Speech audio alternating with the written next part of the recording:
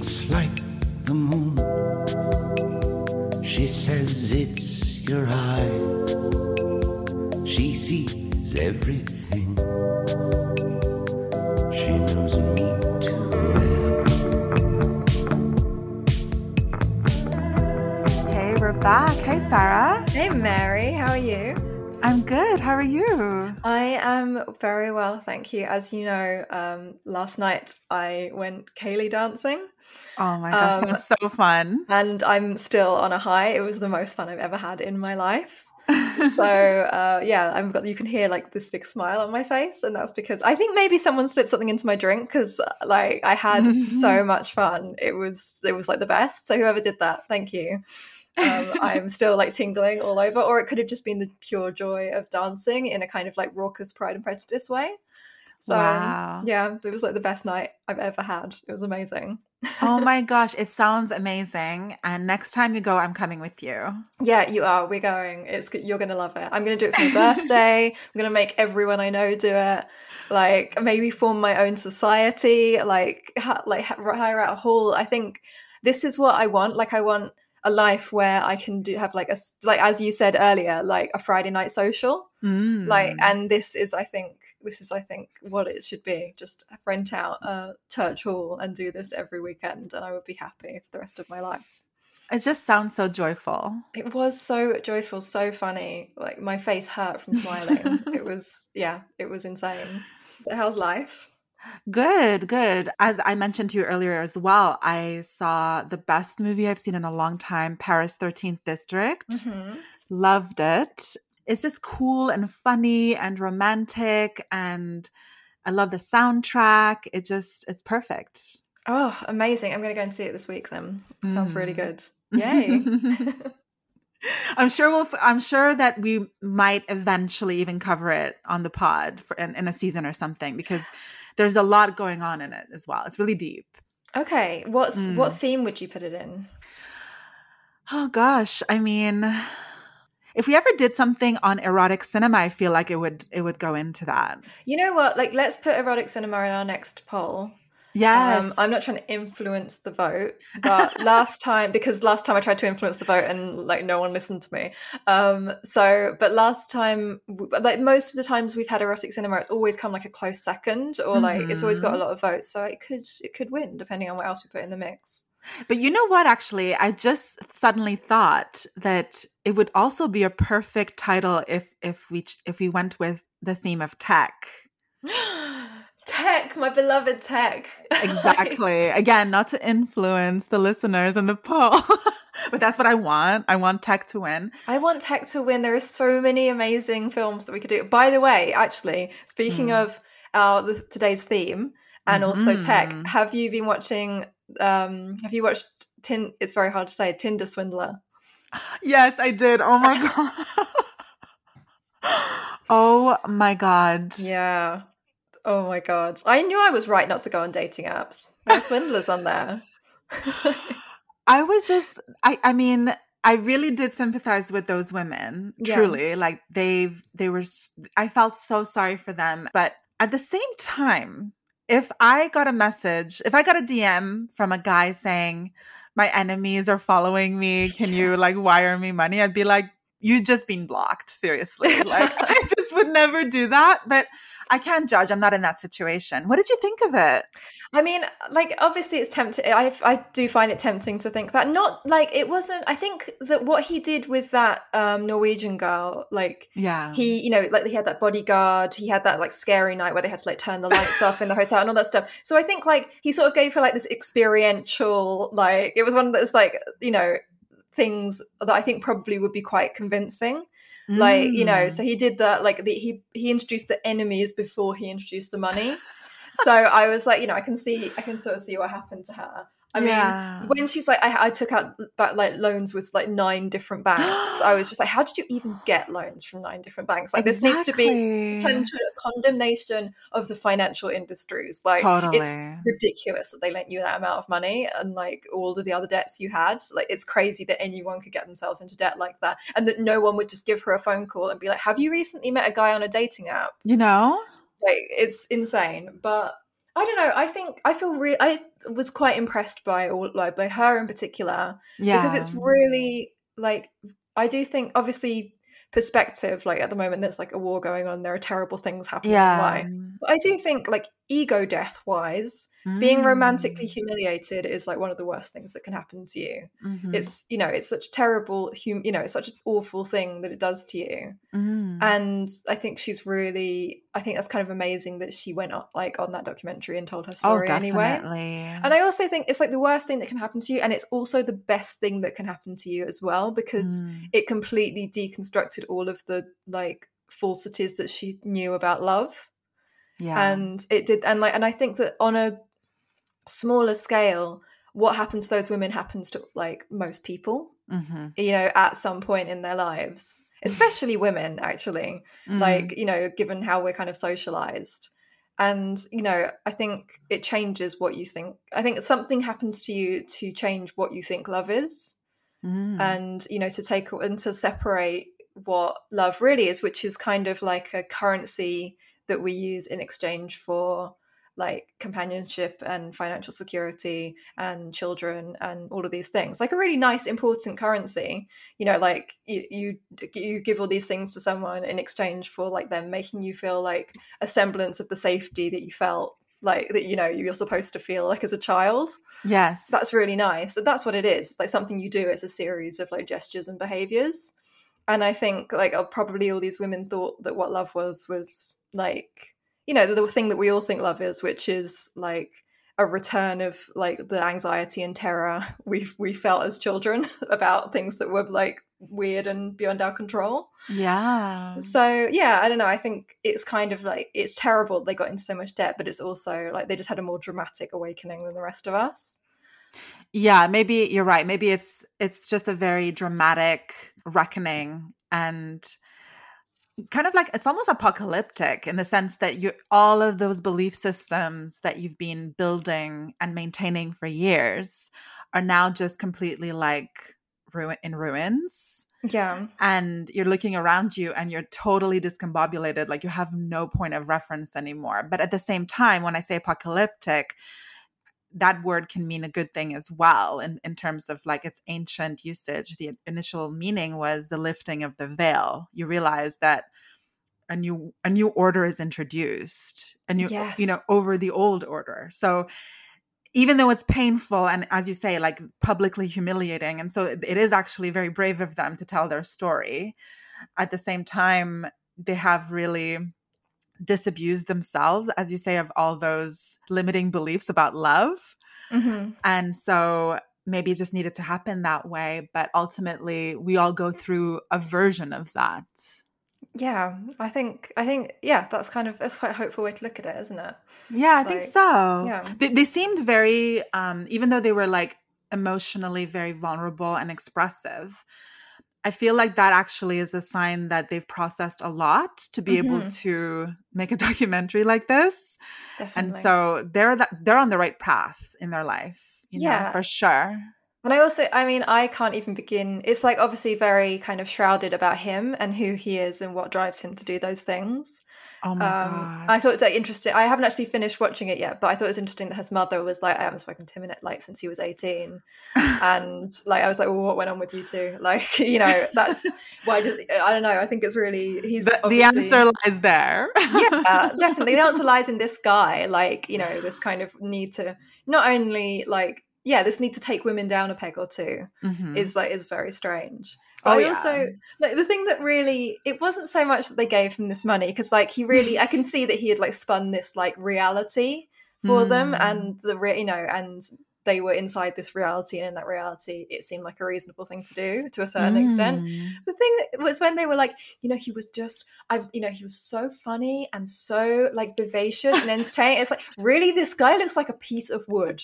Like, are you sure? And like his messages are like, yes, I need some money. Like, it's just like I'm sorry, what? Like, have you met poor guys? Like, because they're like, I don't think you know what charming is. Like, he He was so dull and He like was so boring. Like even his pictures were like, oh my God. so boring. Those glasses and like, you know, that guy in like a private jet. Like it was just like, do you know like internet tropes? Like, yeah, it was so. That was the thing I found hard to swallow. He literally had nothing. Like his personality was there was none there. No, there really wasn't. There was nothing. Like I don't understand. I don't understand. That's the thing I'm more taken aback by, that they managed to give this guy a personality, like, or give this guy like because it's obviously something that's kind of coming from them as opposed to from him, because he doesn't. And that's the weird thing for me. Like, and I wonder if that was a certain amount of like think of sort of, you know, what people are supposed to be. Like they all had quite strong beliefs that men were supposed to be rich. You know, I mean, but this is the thing. I think that he was blank enough that he was amenable to receive all of their projections. Like, yes, he was just such a blank slate. He just offered them one or two little signifiers that kind of like piqued their interest, and then opened up the possibility or the platform for them to just projectile vomit all of their fantasies onto this like void, actually, you know? And it's just amazing to me. It's like it's just, he really was an internet trope. Like he just was like he was, you know what, he was like an NPC but like on a private jet. Like yes. I guess like it's a cultural thing, because like these girls must have had like a little bit of that in their lives already for that to be something that they recognized and weren't frightened of. Because if I saw a guy on a private jet on a dating app, like I would be frightened of that, because I've been brought up to be a little bit frightened of wealth. You know, like I've like brought up to be kind of distrustful of like conspicuous consumption, and like to feel uncomfortable when people are like much more wealthy or much more well educated. You know, it's like not deliberately, but just those are things I've picked up. And so I tend to shy away from people like that. But they obviously had enough of it. But I guess that's like also he had the signifiers that allowed him to choose the most successful mark, because he chose the women with good credit ratings and with a little bit of savings. Yes. So like they were like people that were already probably not like, they maybe didn't know anyone with a private jet, but they were like a bit more adjacent to that lifestyle already, because they weren't like I would be really threatened if I met a guy like that. Oh yeah, if I saw somebody messaging me and they're on a private jet, that's like a red flag to me. Yeah, same. Like I can't explain why that is. Like, but I've linked sort of wealth and like immorality in my head. Yeah, as you said, conspicuous consumption. Yes. You know, that's what it is. I feel like he was sort of like a mentalist. Yeah. Like, you know what I mean? Like he was almost like hypnotizing them in a weird way to convince them that he was desirable.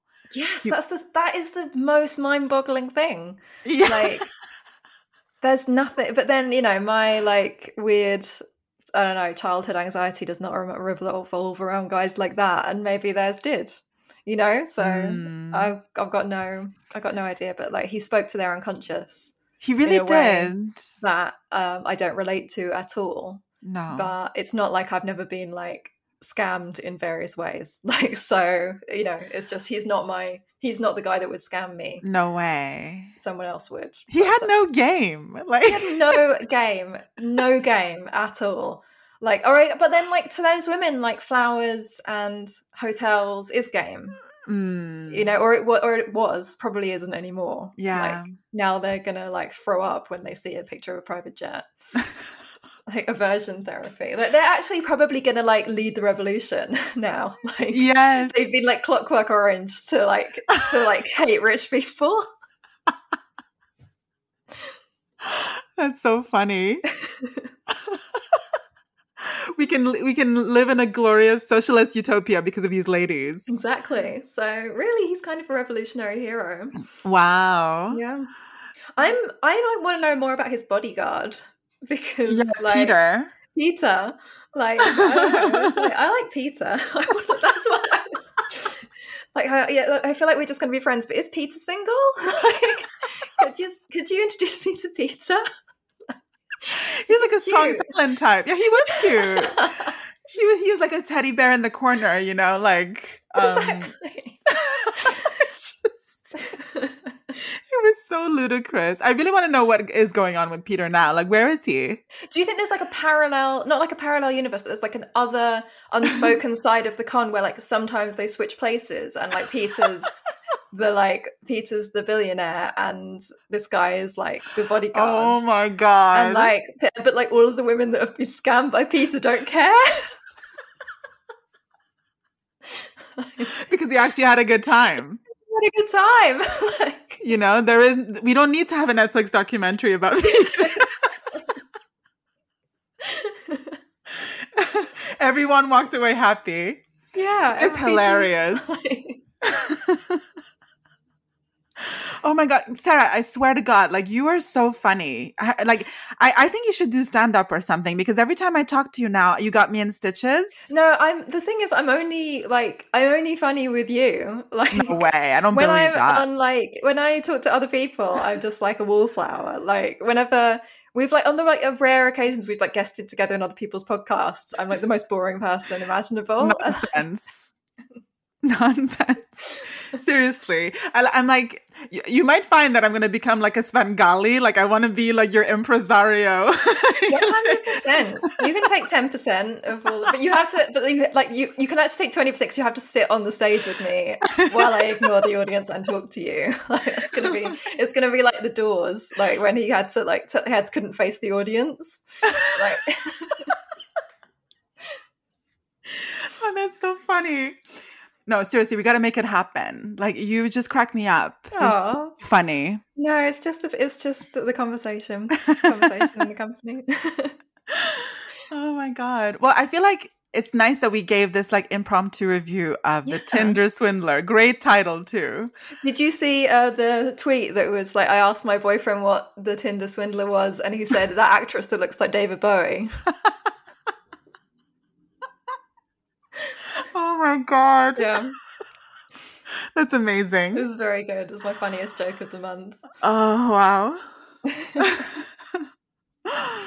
I mean, I've been looking forward to recording this episode with you for a while now because I can't even remember when we put out the request to get relationship dilemmas coming our way so that we can be, just for today on this recording, your agony aunts, your dispensers of questionable advice. Mm-hmm. And we did get a few, like, I mean, we got a few messages and all of them are intriguing and fascinating. So firstly, huge thanks to those of you who wanted to share that with us. I think we've got one voice note that we will play. I will insert it into the recording. And then the rest are DMs, which we'll read out. Yeah. Well, you know what? Our first voice note, it's actually a friend of mine. So it was quite a joy to hear her voice. And she said that we could use her voice notes, but I actually didn't check if we could use her name. So let's think. She's named after, well, she's probably not named after, but she's got the same name as like a classical Hollywood actress. So maybe we can give her the name of a different classical Hollywood actress. Let's call her Audrey. Ooh, I like that. Yeah. Yes, perfect. Okay, amazing. Okay, hey guys. I have extraordinarily deep feelings and endless dreams about someone that I once dated that I was never even in a committed relationship with. And all that keeps coming back to me, call it Mercury retrograde, Venus retrograde also, is connecting back with him in some kind of capacity. Someone has once put our astrological charts together and been like, whoa, powerful, fucking hell. You're hooked on him, he's hooked on you. I don't like to use that phrase hooked because it makes it sound very fucked up and like I need to go to a 12-step meeting about it. I certainly don't feel anxious. I don't feel in any way... I can't put it in 1 minute. I don't feel unmanageable about it or in any kind of turmoil.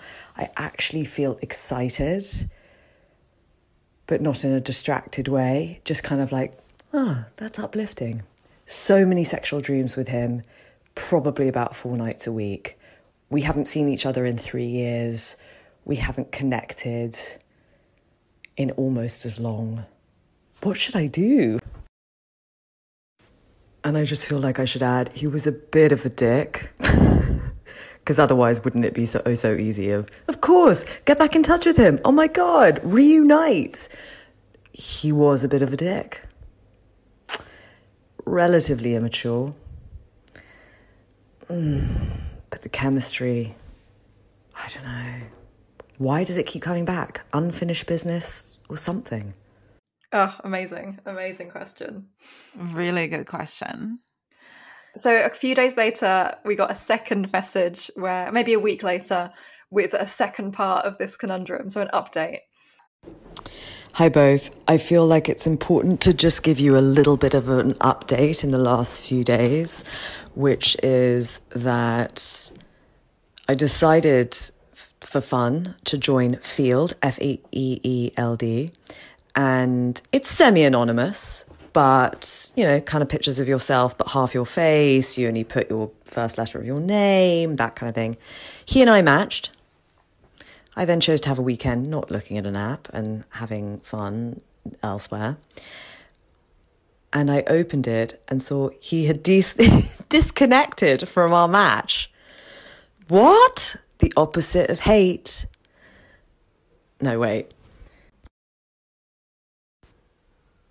The opposite of love is not hate. The opposite of love is apathy. I wouldn't have said that that's an apathetic move, but I was really looking forward to reconciliation. We fucking matched on a bloody app. No, disconnection happened. What is that? Did he not recognize me? Or did he not ever think that I would like him back? And then when it suddenly popped up, it was all too much and he had a shame attack and went inwards on himself. Who knows? Guys, tell me.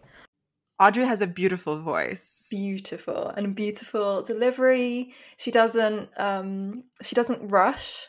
It's so lovely and like sensual, beautiful voice. ASMR. ASMR, yeah. She needs a podcast right away or a YouTube channel or something. Yeah, immediately. I think leave relationships for the time being and open your podcast empire.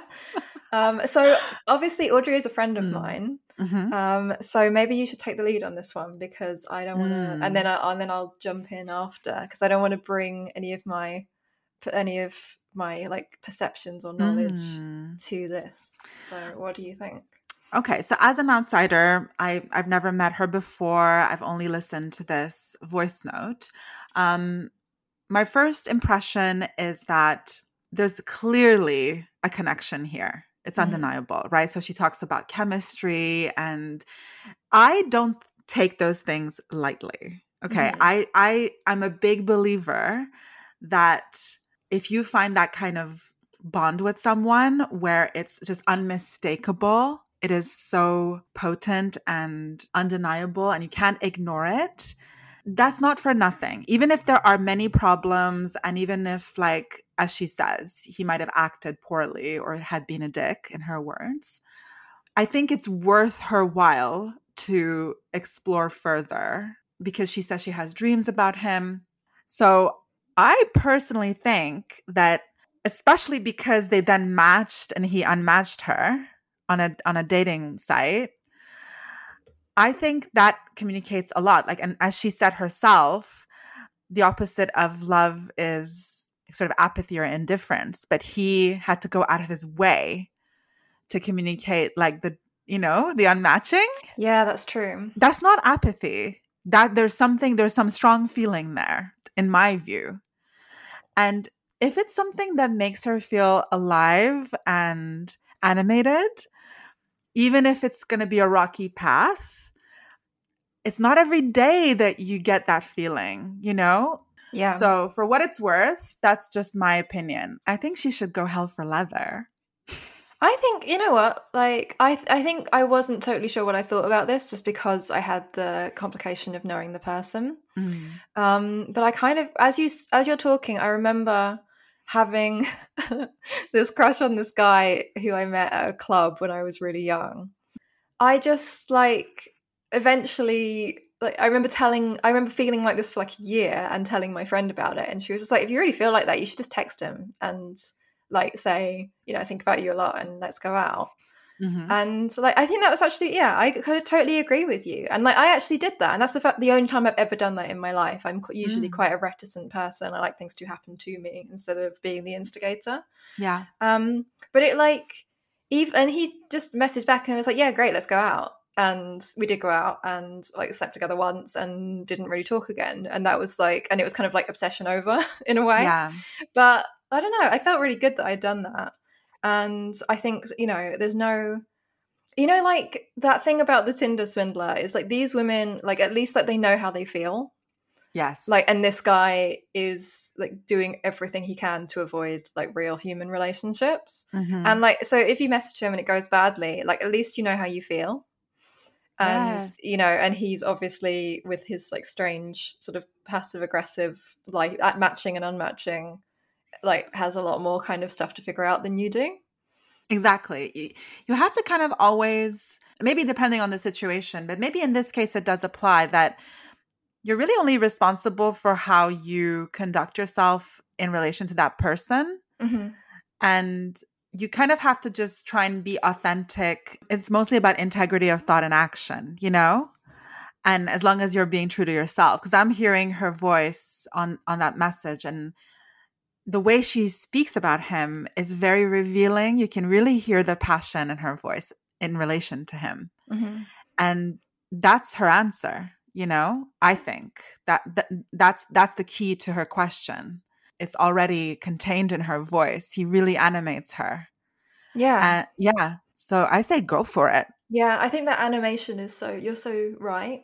I think Mm. like I definitely, it's great to do this with you, because like I like through various experiences in my life, I've allowed chemistry to do me quite a lot of damage. All the times Same. when I felt, you know, I have bad history of chemistry. And I'm like an addict. Like I can't have chemistry anymore. Like I can't have too much chemistry or I'll get hooked. But I also think like I would never live my life again without that feeling, no matter how painful that feeling was. Like I think it's just as an important part of life as like learning how to have a nice, respectful relationship is. Mhm. Like, so I think like as much as I have these thoughts about chemistry and these thoughts about, you know, like why you become sort of obsessed with someone, I wouldn't want anyone to miss out on those things and to not like chase that feeling as much as like they can handle it. Like I just couldn't handle that feeling after a while. And that doesn't mean I won't like allow myself to have it in small doses in the future.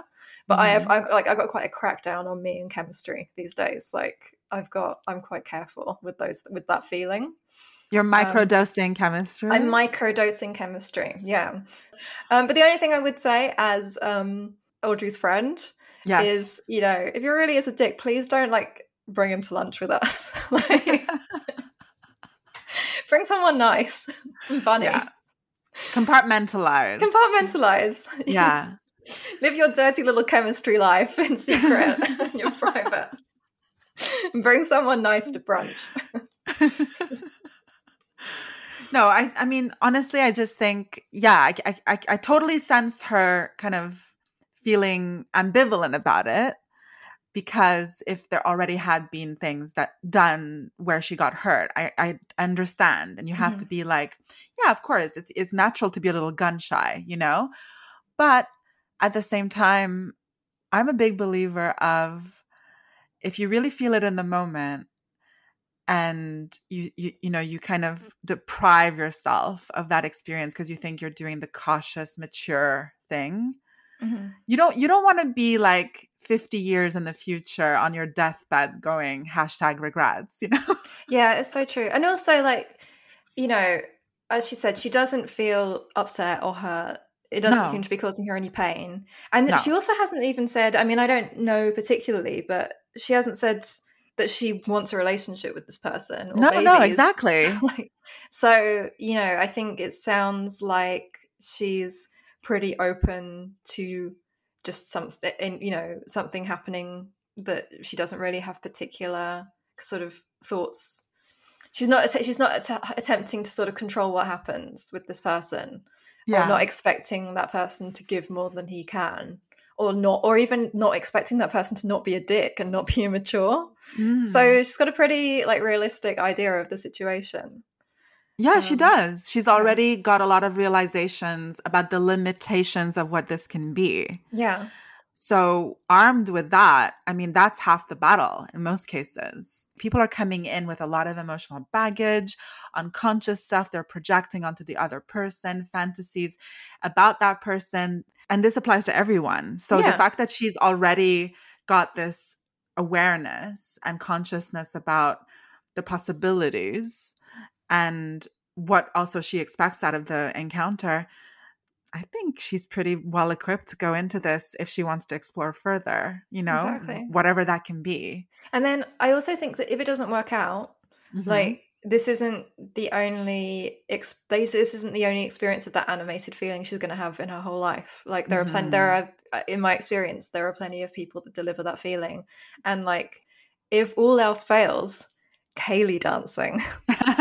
Yes. So, there's lots of those experiences to be had. I always think if someone doesn't stick around, like it's kind of a good process to sort of like deconstruct them into like the elements that you maybe want to take into your own personality, and like the things that you admire about that person that made you feel that way. Like maybe those are things that you suppress in yourself. So, yeah, exactly. Like maybe that's already a side of you that you find appealing, but you don't know how to bring out. So when you encounter it in someone else, they're like a mirror for you. You're like, they're reawakening something that was dormant in you. Exactly. So that's definitely worth considering as well, like thinking about in all of this. Yeah, it's already in you, Audrey. Yeah, it's literally your dreams. So, and you're the auteur of those things. You are. So they sound amazing. And it's nice that you're having such great adventures every night rather than like some of the hellish things we construct. Yeah, exactly. And please, if you ever decide to document your affairs, I will be the first person to buy your audiobook. Yeah. I want to hear you talk about it because it's just simply divine. It's lovely. Or maybe like a sort of sleep podcast, like an ASMR thing. That's lovely. An erotic podcast. Oh, you have so many options, girl. Yeah. Brilliant. Yeah. Okay. Well, hopefully that was useful to Audrey.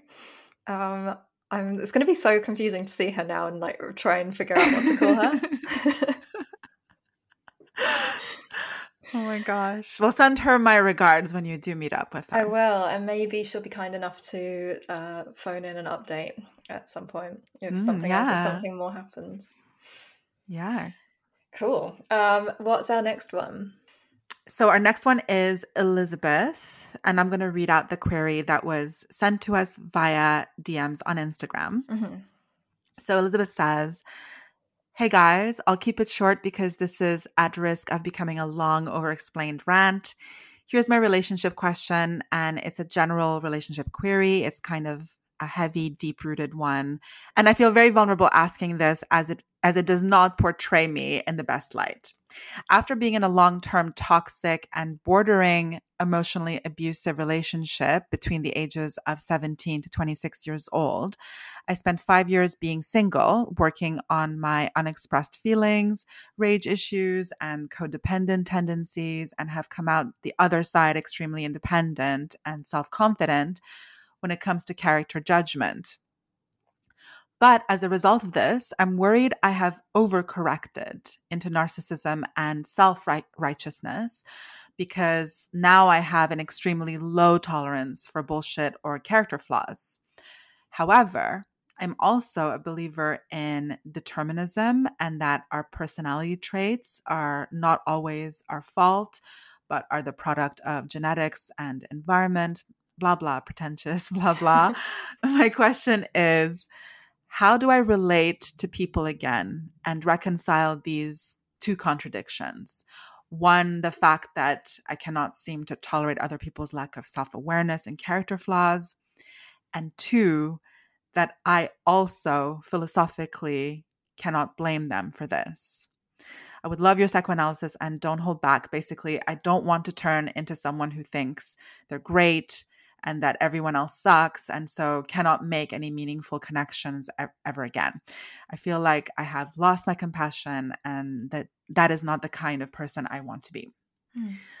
Wow. Okay. First off, I mean, I'm so impressed with how she framed her query. It's so interesting. Yeah, it is really interesting. And I think, like, obviously she's a really self-aware person. And thank you so much for sending this in. Yes, thank you. Like, really interesting. I mean, I think I totally understand this feeling of I feel I've lost my compassion, and that's not the kind of person I want to be. I think I've definitely been there. Oh yeah, me too. I would just call it. I actually was talking to my boyfriend about some of these questions, and I was like, I think I maybe was like a little bit mistrustful, and he was like, you weren't mistrustful, you were just in an extremely bad mood. when I met you, and I was like, yeah, that is exactly what I was. But I think the first thing that I noticed about this is like a very large amount of like lingo, that I think is maybe something to look at.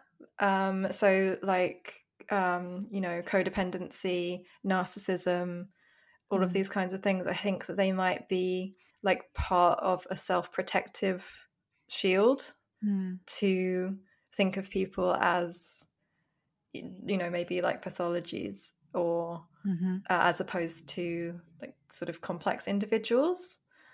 I don't know. What do you think? Yeah, I agree. I think that doing a lot of like self-reflecting, as I'm sure, she must have done in those years that she was single, working on herself, working on her feelings, trying to process those things, the anger stuff. And that's totally understandable. I can completely relate to wanting to do that work on yourself and how essential that is. But yeah, you're right. It does. I guess the formulation communicates to me as someone who I've never met Elizabeth. Obviously, I can't be an accurate judge of her character because I don't know her in person or in real life. But just from this message alone, I think that there is a tendency to maybe want to self-protect and through these kinds of ideas, these psychological concepts. And whilst I think it's smart to like arm yourself with knowledge, at the same time, the kind of paradox there is that to be in a relationship and to be open to experience a lot of like spontaneous feelings that are not under our control, you kind of have to surrender to that. There has to be like a willingness to kind of let go of a lot of that kind of armor, that protective armor. Because as long as you're fully shielded, nothing can like seep in, right? Nothing can penetrate that. Yeah. I just wouldn't want it to be the case that for Elizabeth, she might miss out on some really spontaneous moments emotionally where the person might actually not be fully together. They might not have fully processed all of their shit, all of their issues, but there's something else potentially valuable that she can gain from the experience, and she might miss out. I just wouldn't want that to be the case for her. Yeah, I agree. I think it sounds like like Mary said, you've equipped yourself with a lot of knowledge. And it's time to take that knowledge practical. you know, like test it out, take it into the real world and see, maybe you'll be surprised at your ability to like handle the really scary parts of people. Yeah, exactly. And the best way to get practical, because I agree with you, Sarah, that is the way forward. This is all well and good what she's described, but it's all theory. It's all academic and intellectual. You got to go out, and my advice, and this is my advice across the board, practically to anyone, is meet as many people as you can possibly fit into your schedule. Like, don't overcommit yourself to anyone. Just organize coffee dates, walks in the park. I'm talking about just getting to know people, like casual convos. Test out the chemistry, because without those concrete IRL experiences, this is all just academic. Yeah, these are untested theories. Yeah.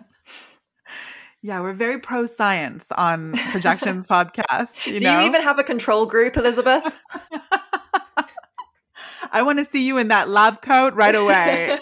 I have a piece of advice, and I'm not joking. Kaylee dancing.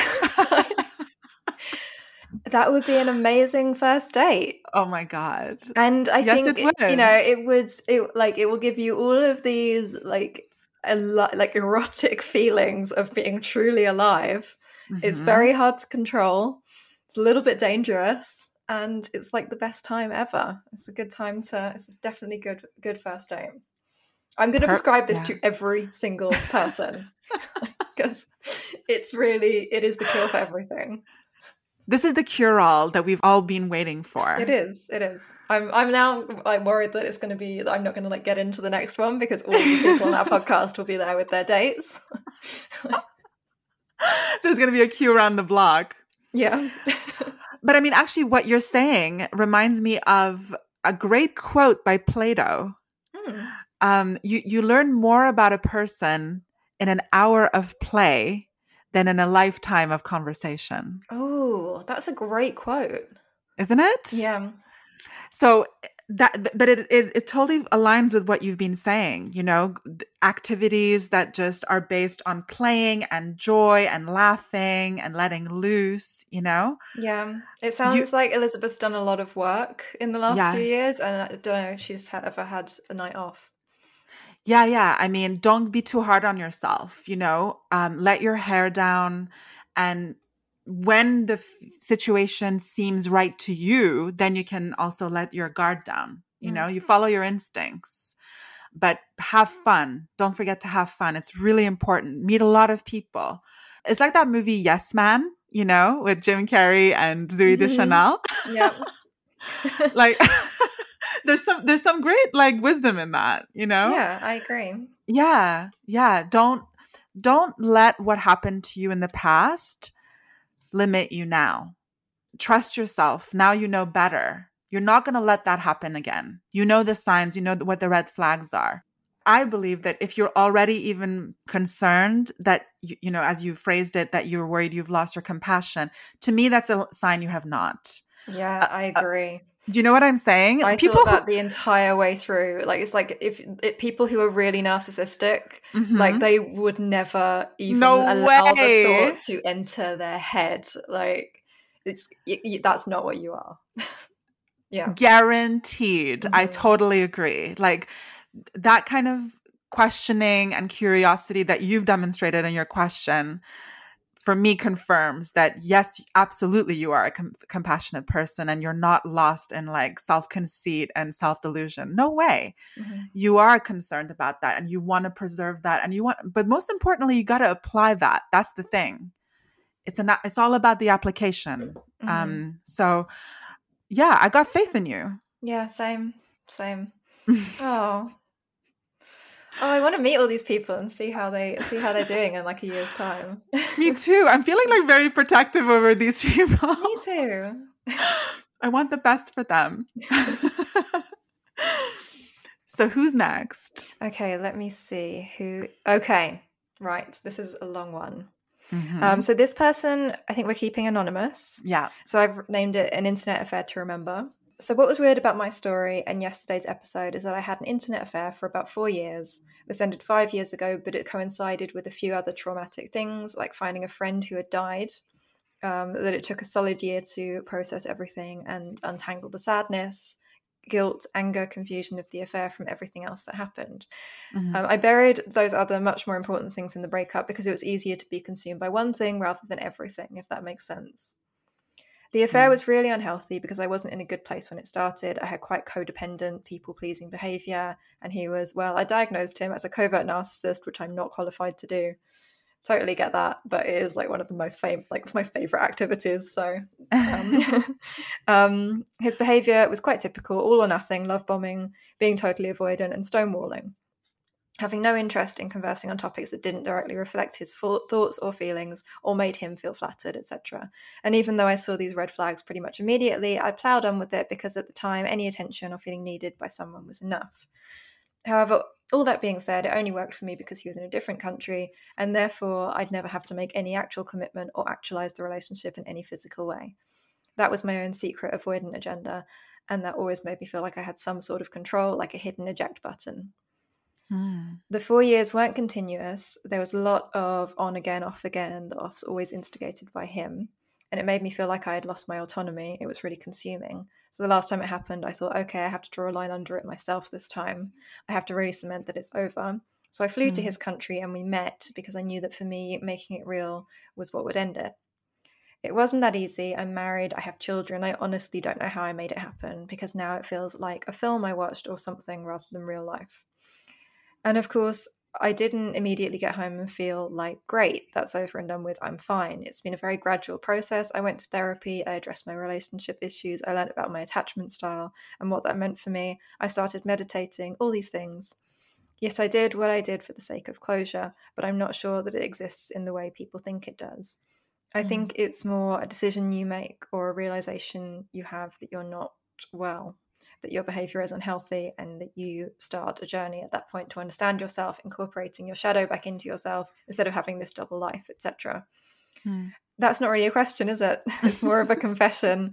What I'm asking is, what is closure? Is it real? Is it even a helpful term? Because a lot of people seem to think of it as a magic pill.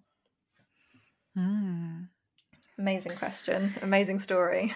Amazing story. What are your thoughts, your initial impressions? Well, first, I'm really honored that someone told this to us, or kind of trusted us with this story.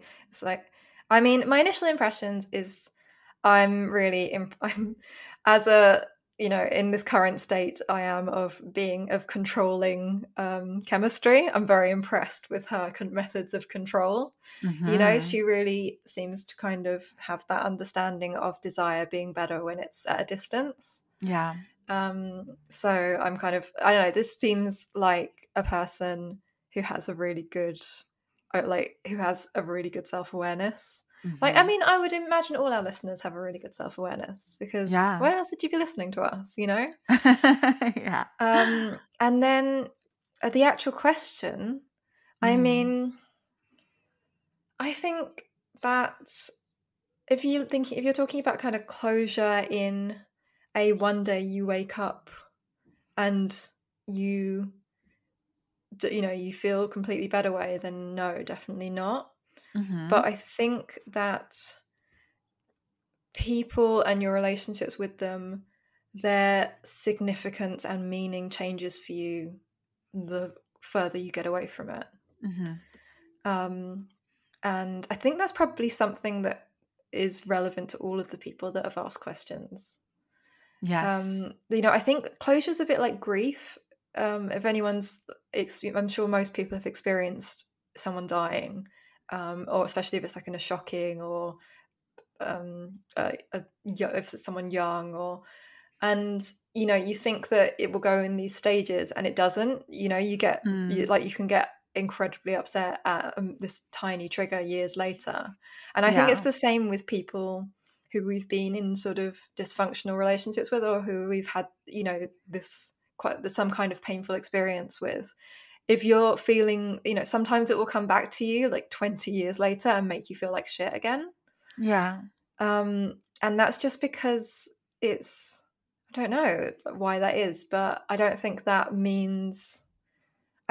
really has any particular meaning other than that it's a part of you and that, something was painful because it resonated with something very deep in your unconscious. So yeah, I mean, I think that the further you get away from this, the more that person's meaning in your life will change, and you'll be able to kind of see it as probably like maybe even a good thing that happened to you. I don't know. What do you think?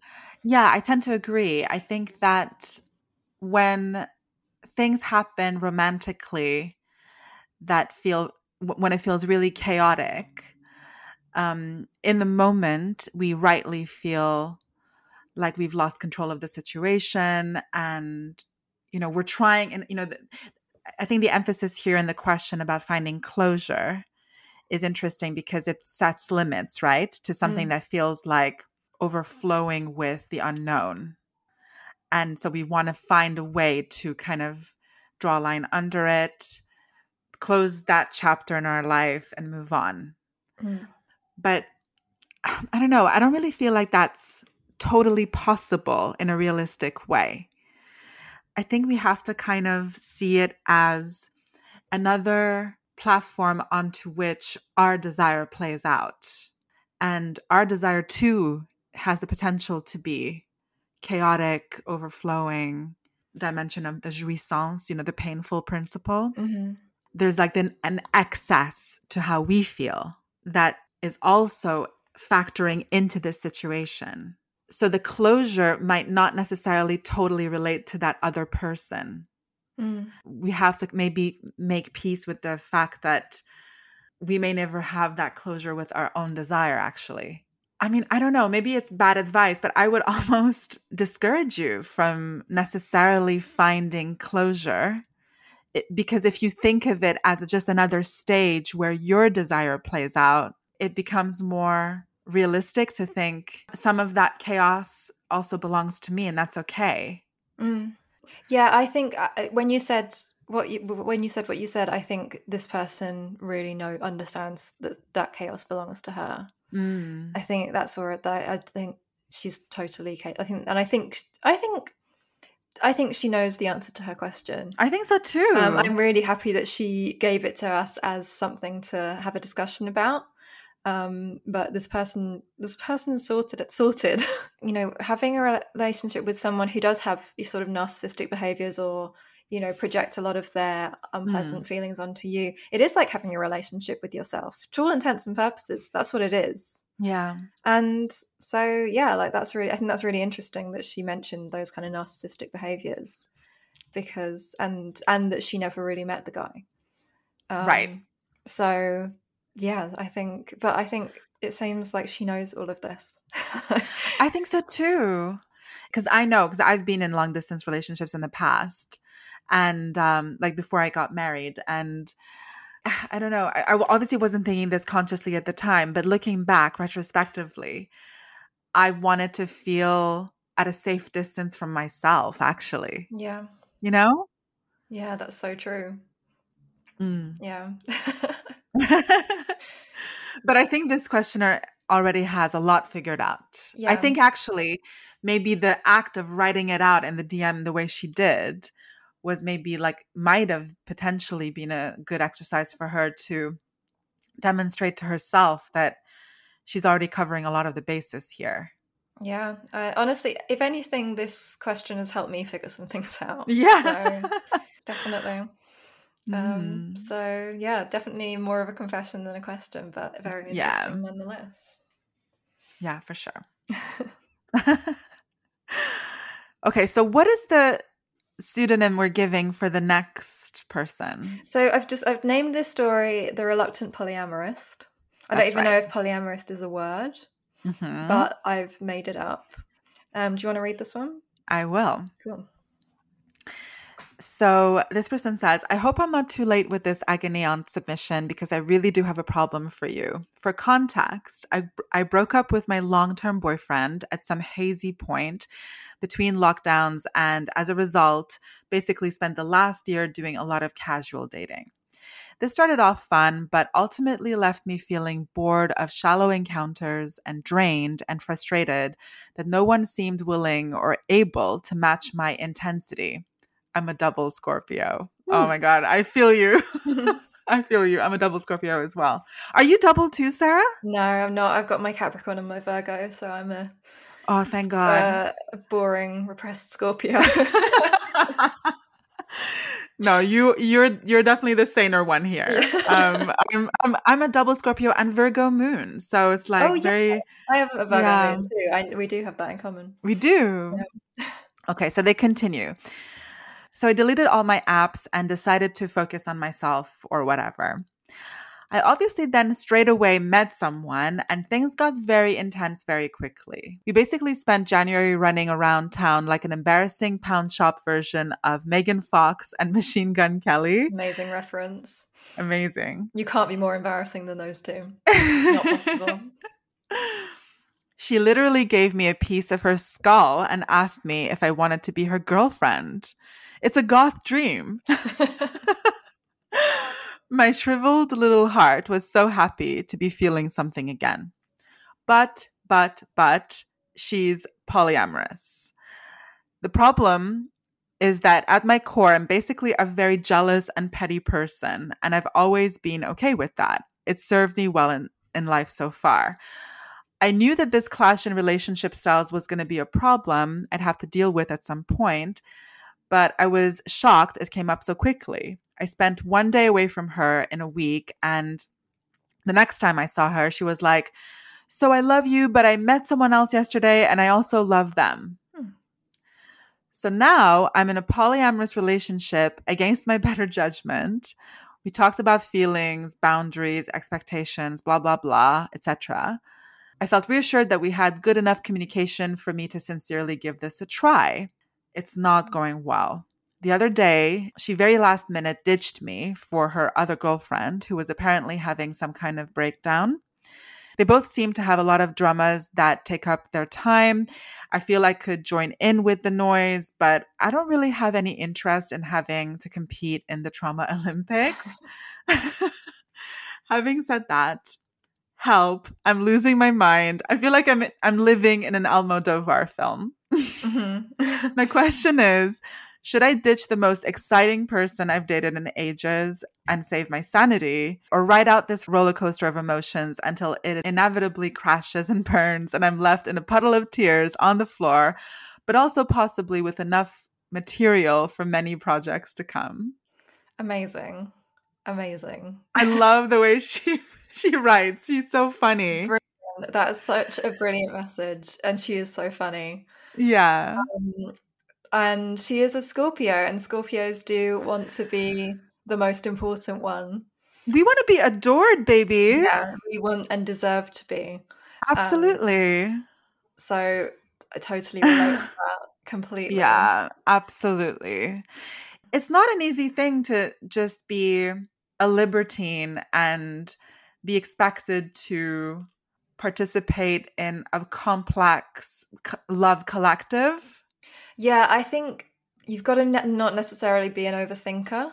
Mm-hmm. I think to deal with one of those things, I really get the impression that this person is, I mean, I was really intrigued by that last sentence, possibly enough material for many projects to come. Because, you know, even the way that she's writing this message, it's already material, it's already a story. And, you know, I can see that, you know, you're viewing these other two people, like you can see their annoying tendencies, you can see their drama, like you're watching them almost like characters. And so that kind of reassures me, because it feels like even though this is obviously causing you, you know, pain or feelings of jealousy, you're also observing it as like a funny story. And yes. I think that's reassuring to a certain extent, because I think you've got a certain amount of guard up over your feelings to be able to talk about it like this. Yeah, definitely. Oh, for sure. Like the fact that you're already, through your description, able to see the funny side, and you can see the irony in the situation that you didn't want to get like pulled into a serious thing, and now you are in a serious relationship. The irony is not lost on you, but at the same time, I think just practical advice, I would be tempted to tell you. I mean, I'm so loath to tell anyone what to do. I'm a big believer in let people do whatever comes naturally to them. And even if it turns out to be a mistake, it's a learning opportunity, you know? So who am I to deprive someone of that? But I would almost caution you about this dynamic of relationship, not because it's polyamorous and not because it's got too serious too fast, but because they sound really dramatic. Yeah, they sound like a pain in the ass, honestly. Yeah. I mean, all due respect, but you sound really chill. Yeah. Like, you sound like you can see that what they're up to is like not your vibe necessarily. I just don't think you're that person.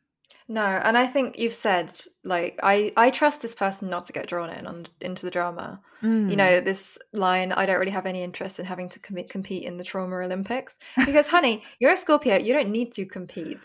No way. Like, if your dark, smoldering style of drama isn't being recognized, like, find someone who will appreciate and become addicted to that, because... like, you don't need to, like, there is so much drama. There's more drama in your little finger than these people can orchestrate. But that said, you've said, I'll ride out this roller coaster of emotions until it inevitably crashes and burns and I'm left in a puddle of tears on the floor. That feels like your decision to me. Mm-hmm. And your self-aware decision, because ultimately you want a good story. Like, because you're an amazing storyteller. And, if that's your decision, then I kind of trust you to be able to handle that. Yeah, you'll be able to navigate that the best way that you can that serves you. Put yourself as the priority here, because Scorpios are in a different class. Yeah. It's just, we don't do histrionics. Yeah, I think you kind of reassured me, actually, that she's probably not going to get... pulled into that kind of hot mess. You don't want to let it cramp your style. You're too cool for that. Also, the other thing that sort of person does is that they force you to become like the mum, or like the wise friend, or the wise, the calm spouse that they can come to with their drama constantly. Yeah. And that's not fun. That's not, I don't know. I don't want you to get saddled with that role of having to be the sensible one, because that's not fair. That's not what you signed up for. You signed up to be Megan Fox. Yes. No one would ever go to Megan Fox for advice. No way. No, exactly. And especially also as, just in the kind of wider context of things. I just think be open to meeting new people and keep your options open. Yeah. Although it's interesting because, she says she was looking for something casual and then she fell into this like very intense relationship, which then immediately became polyamorous. So in a way, you have kept things casual. Like, or you've kept things, you've somehow found a relationship that I don't think you see being long-term. Mm-hmm. So in a way, you have actually fulfilled your aims. That's true. You're in a relationship that you can't really take seriously, as it's not sustainable. In a relationship that's not sustainable. So I think maybe this is just part of your experimentation phase, not in terms of of the polyamory, but in just the meeting lots of people. In a way, you are kind of casual dating, even though you're in this relationship. That's such a good point. Yeah. Mm-hmm. But the thing is, you should be having fun. Yes. And that's not what this is. This is now becoming, having to almost care for these people, emotionally. I don't know if that's the bit that you signed up for. Make sure that you keep the fun and excitement at the center of it. Mm. Like the bit where she says that the girl gave her a piece of her skull. Yeah, I really would I feel that's the only bit of the letter that I don't like, because you really gave us no extra information there. Now I have so many questions. Yeah. Like, how did this even come about? I mean, what happened to her skull? I have so many questions. But it also reminds me of, when Angelina Jolie, was she dating or married to Billy Bob Thornton, and they were wearing each other's blood in vials? They were married. They were married. Yeah. So maybe this is just your Billy Bob Thornton phase. Exactly. And then what comes next? Johnny Lee Miller, or is Johnny Lee Miller first? And Billy I think he was first. So he's first. So you've had your Johnny Lee Miller phase. You're in your Billy Bob Thornton phase.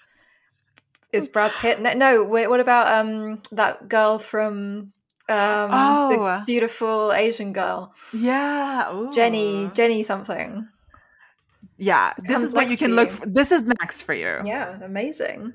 It also reminds me of what was that film about the black metal band? Oh God, Lords of Chaos. Yeah. You know, it's like everyone thinks it's a piece of skull, but it's just like a chicken bone. So I'm just like, I think you might have a chicken bone.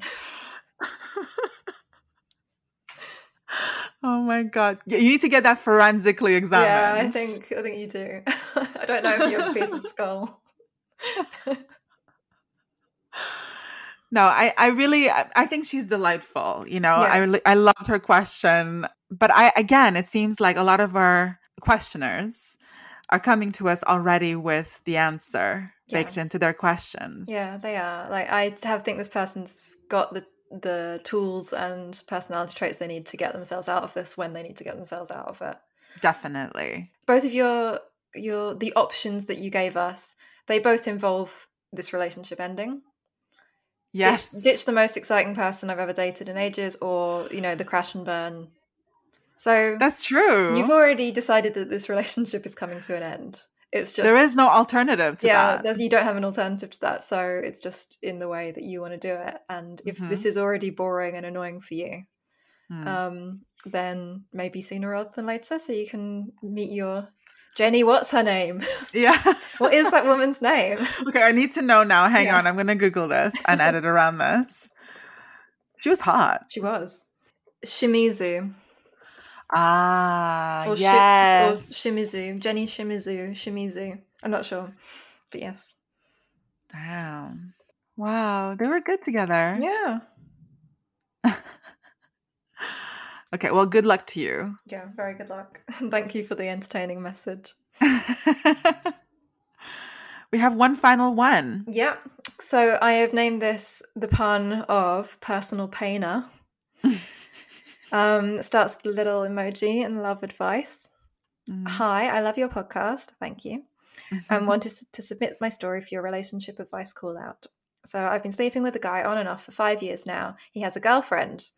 This is extremely out of character for me, but to be honest, I was so depressed and lonely and he was very persistent, so I thought, fuck it. It's very obvious what this is. He only ever calls at like 4 a.m, comes and leaves. It's exciting, it's painful, it's fun, it's upsetting. I guess the advice I need is, do I carry on knowing all I'm going to get from this guy is 4 a.m. dominant daddy sex and nothing else? He's a personal trainer with an amazing body, which is probably why I've let it go on so long. Concise. Concise. Yeah. So it's like a booty call relationship. Yeah. I know this is going to be probably not the advice that I should give out. But I'm so tempted to say, like, carry on. I mean, 4 a.m. dominant daddy sex and nothing else? That sounds amazing. It's true. I mean, I have to say, like, in this message, the bit that concerns me, and I would love more information on, is two bits. You said, this is extremely out of character for me, but it's been going on for 5 years. So does that mean you haven't felt like yourself for 5 years? And that you were depressed and lonely. I know. And are you depressed and lonely still? And that's why it's still going on. Do you connect this relationship with your loneliness and depression? And like, that's the bit that worries me, not this guy. It doesn't sound like this guy's the cause of your problems. Yeah. And I think that, yeah, I mean, you haven't given us very much to go on, but it seems like you are a bit unhappy, or something's made you unhappy or lonely, and you've kind of connected this guy to those feelings. I don't know. What do you think, Mary? Yeah, I think that's really wise. I'm so glad that you're here to balance out my very bad advice. Look, we all love daddies. Like, you know, that's the thing. Like, oh my God, you're killing me. Yeah, you amazing. know, This guy sounds amazing. Exactly. You know? Like, pass him on when you do finish with him. Like, yeah, exactly. But, you know, that's not. But that's not really the issue, is it? You're No. right. I think you're absolutely right. It's more that, it's more the kind of timeline of this. I mean, I'm not getting from this message what your real feelings are for this guy. It sounds like you just find him hot. It sounds like it's more of a physical thing. But then again, there's like a kind of vague indicator there that maybe it is difficult for you emotionally, because you're saying that it is exciting and fun, but also painful and upsetting. So I'm sensing from that there is an attachment to him. Like, you got to ask yourself honestly, do I see this guy being my boyfriend, or do I want a more committed relationship than what we're doing at the moment? You got to ask yourself those questions. Like, truly be honest with yourself. Is this the guy I want to be with? And if so, if you truly believe that's the case, and if you're in love with him and you see like having maybe a future with this guy, the next question is, are you prepared to tell him that? Yeah. I think that's good advice. I think it sounds like this guy's got some questions to ask himself as well. Well, definitely. Why have a girlfriend if you also have this other relationship? For 5 years? For 5 years. That's not insignificant. That's not insignificant. Like, I'm not, I'm not that like knowledgeable about the psychology of love. But I know for sure if someone is like calling you constantly for 5 years and you've got this like ongoing thing with them and they have a girlfriend, for sure this guy has feelings. There's some feelings involved. It can't just be just the sex. Yeah, you're in a relationship. Yeah, I think Mary's right. You haven't given us very much indication of how you feel, but you're right. Like, I think if something's upsetting you about it, maybe it is the case that you really have feelings. But if that's not the case, my second question would be, is something else wrong? And you're using your relationship with this guy to hide that from yourself. Yeah. Yeah, it's especially convenient to do that when a relationship is like this and it's mainly based on the physical. And you can just concentrate on like the body aspect of what you guys get up to. But the truth is, like, just because you don't address the emotional or intellectual connection, it doesn't mean that it's not there. And you have to investigate what that is for you. So the question is, do you want to stop? Do you want to stop these encounters? Yes or no? Do you have feelings for this person? Are you in love with them? Like, do you want to have a relationship? Do you want to build a future with them? Like, there's a lot of questions here. Yeah. I'm also wondering if, I haven't heard very much about other people that you may have been with during this 5 years. I think this is clearly an important part of your life, these 4 a.m. experiences. Like, are you worried that if you get into a different kind of relationship, then you'll have to give this up? And do you worry that there's no relationship where you can reconcile these two different parts of you? I think that's something we all really struggle with. Yeah. And actually, I don't know what the answer is, so I wish I hadn't asked the question. It's very relatable. I mean, actually, we all have to reckon with that. Yeah, I think that's something we all really struggle with. And I think that's probably the reason when we do find really great sex that doesn't work for us in other areas of our lives, then we do keep it. And it's possibly applies to him as well. Yeah. Which is really interesting to consider. But it's just about balancing it's about balancing what makes you happy versus what makes you unhappy and see which one's greater. I can't speculate about what this guy is thinking, but I can't help but think that maybe it's convenient for him also to have someone in his life where he can kind of lead a double life in a sense. I mean, the question really is, does he have feelings for you and these encounters are just an excuse to see you? Or are you helping him to avoid commitment issues he has with his girlfriend? And how do you feel in either of those scenarios? What is your response to those things? sexual chemistry sounds really intense, and that is not an easy thing to give up. No, it's not. I can understand that. Yeah. That's why at first I was like, just carry on. That's the thing. Like, usually for most people, like that sex gets taken away from them, like unwillingly. Exactly. It's not a decision that you have to make for yourself. So it's very difficult when sex like that is regularly offered and you have to make a decision to say yes or no. That's really hard. I've never been in that situation. Well, no, I haven't. It's like, girl, you're telling me you've been having this kind of sex for 5 years? I mean, wow. Like, Yeah. like just sticking with that for a second. Like, you guys got a lot of passion between you. Yeah. To sustain it for as long as you have. So there's that to consider too, that it shouldn't just be written off. But at the same time, she also says, he comes over, he comes and he leaves. And if that's not meeting your emotional needs and expectations, then that's not enough. Yeah. If you want to initiate a conversation, I would recommend doing it before he comes. Always do it before he comes. They're literally like deaf after. Yeah. There's a lot to think about in this last one. There is a lot there. And I just hope that it all goes well, whatever path you take towards like communicating with him. But I do think you should talk to him. Yeah, I agree. And I just think whatever happens, I really hope that you feel better. Yeah, me too. I'm wishing you really well. Wow. We didn't do too badly. Oh my God. I can't believe it. Our first ever relationship advice show. I hope everyone is happy with the advice they got and doesn't take us too seriously, because it's really just two women's opinion. So yeah.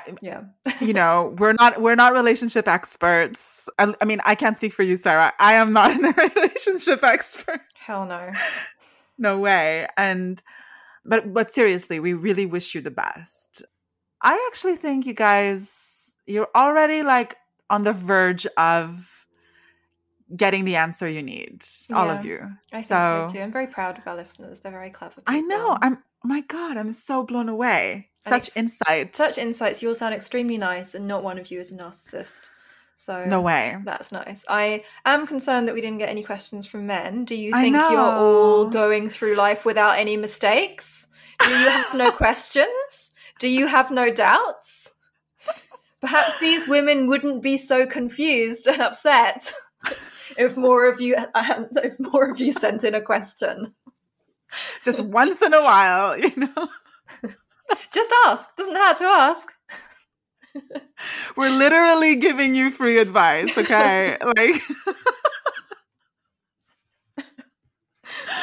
oh my God. And I feel like we've been fairly non-judgmental in our answers as well. So if men are worried about being judged, like, they're not going to be. This is not the podcast for that. No way. We are not at the top of the mountain. We're in the trenches with you guys. 100%. We're still figuring everything out. This was super fun. I would like to do this again if people wanna continue. Yeah, me too. I totally want to. Yeah. Okay. Cool. Let's try maybe make it a little regular thing between series. Yeah. But in the meantime, do look out for the poll that's coming out when we decide the theme of season 8. Yeah, and we look forward to you choosing tech. Yeah. And starting that series. You know what to do, okay? Just vote tech. Thank you so much for listening. Thanks, Sarah. Bye. Bye.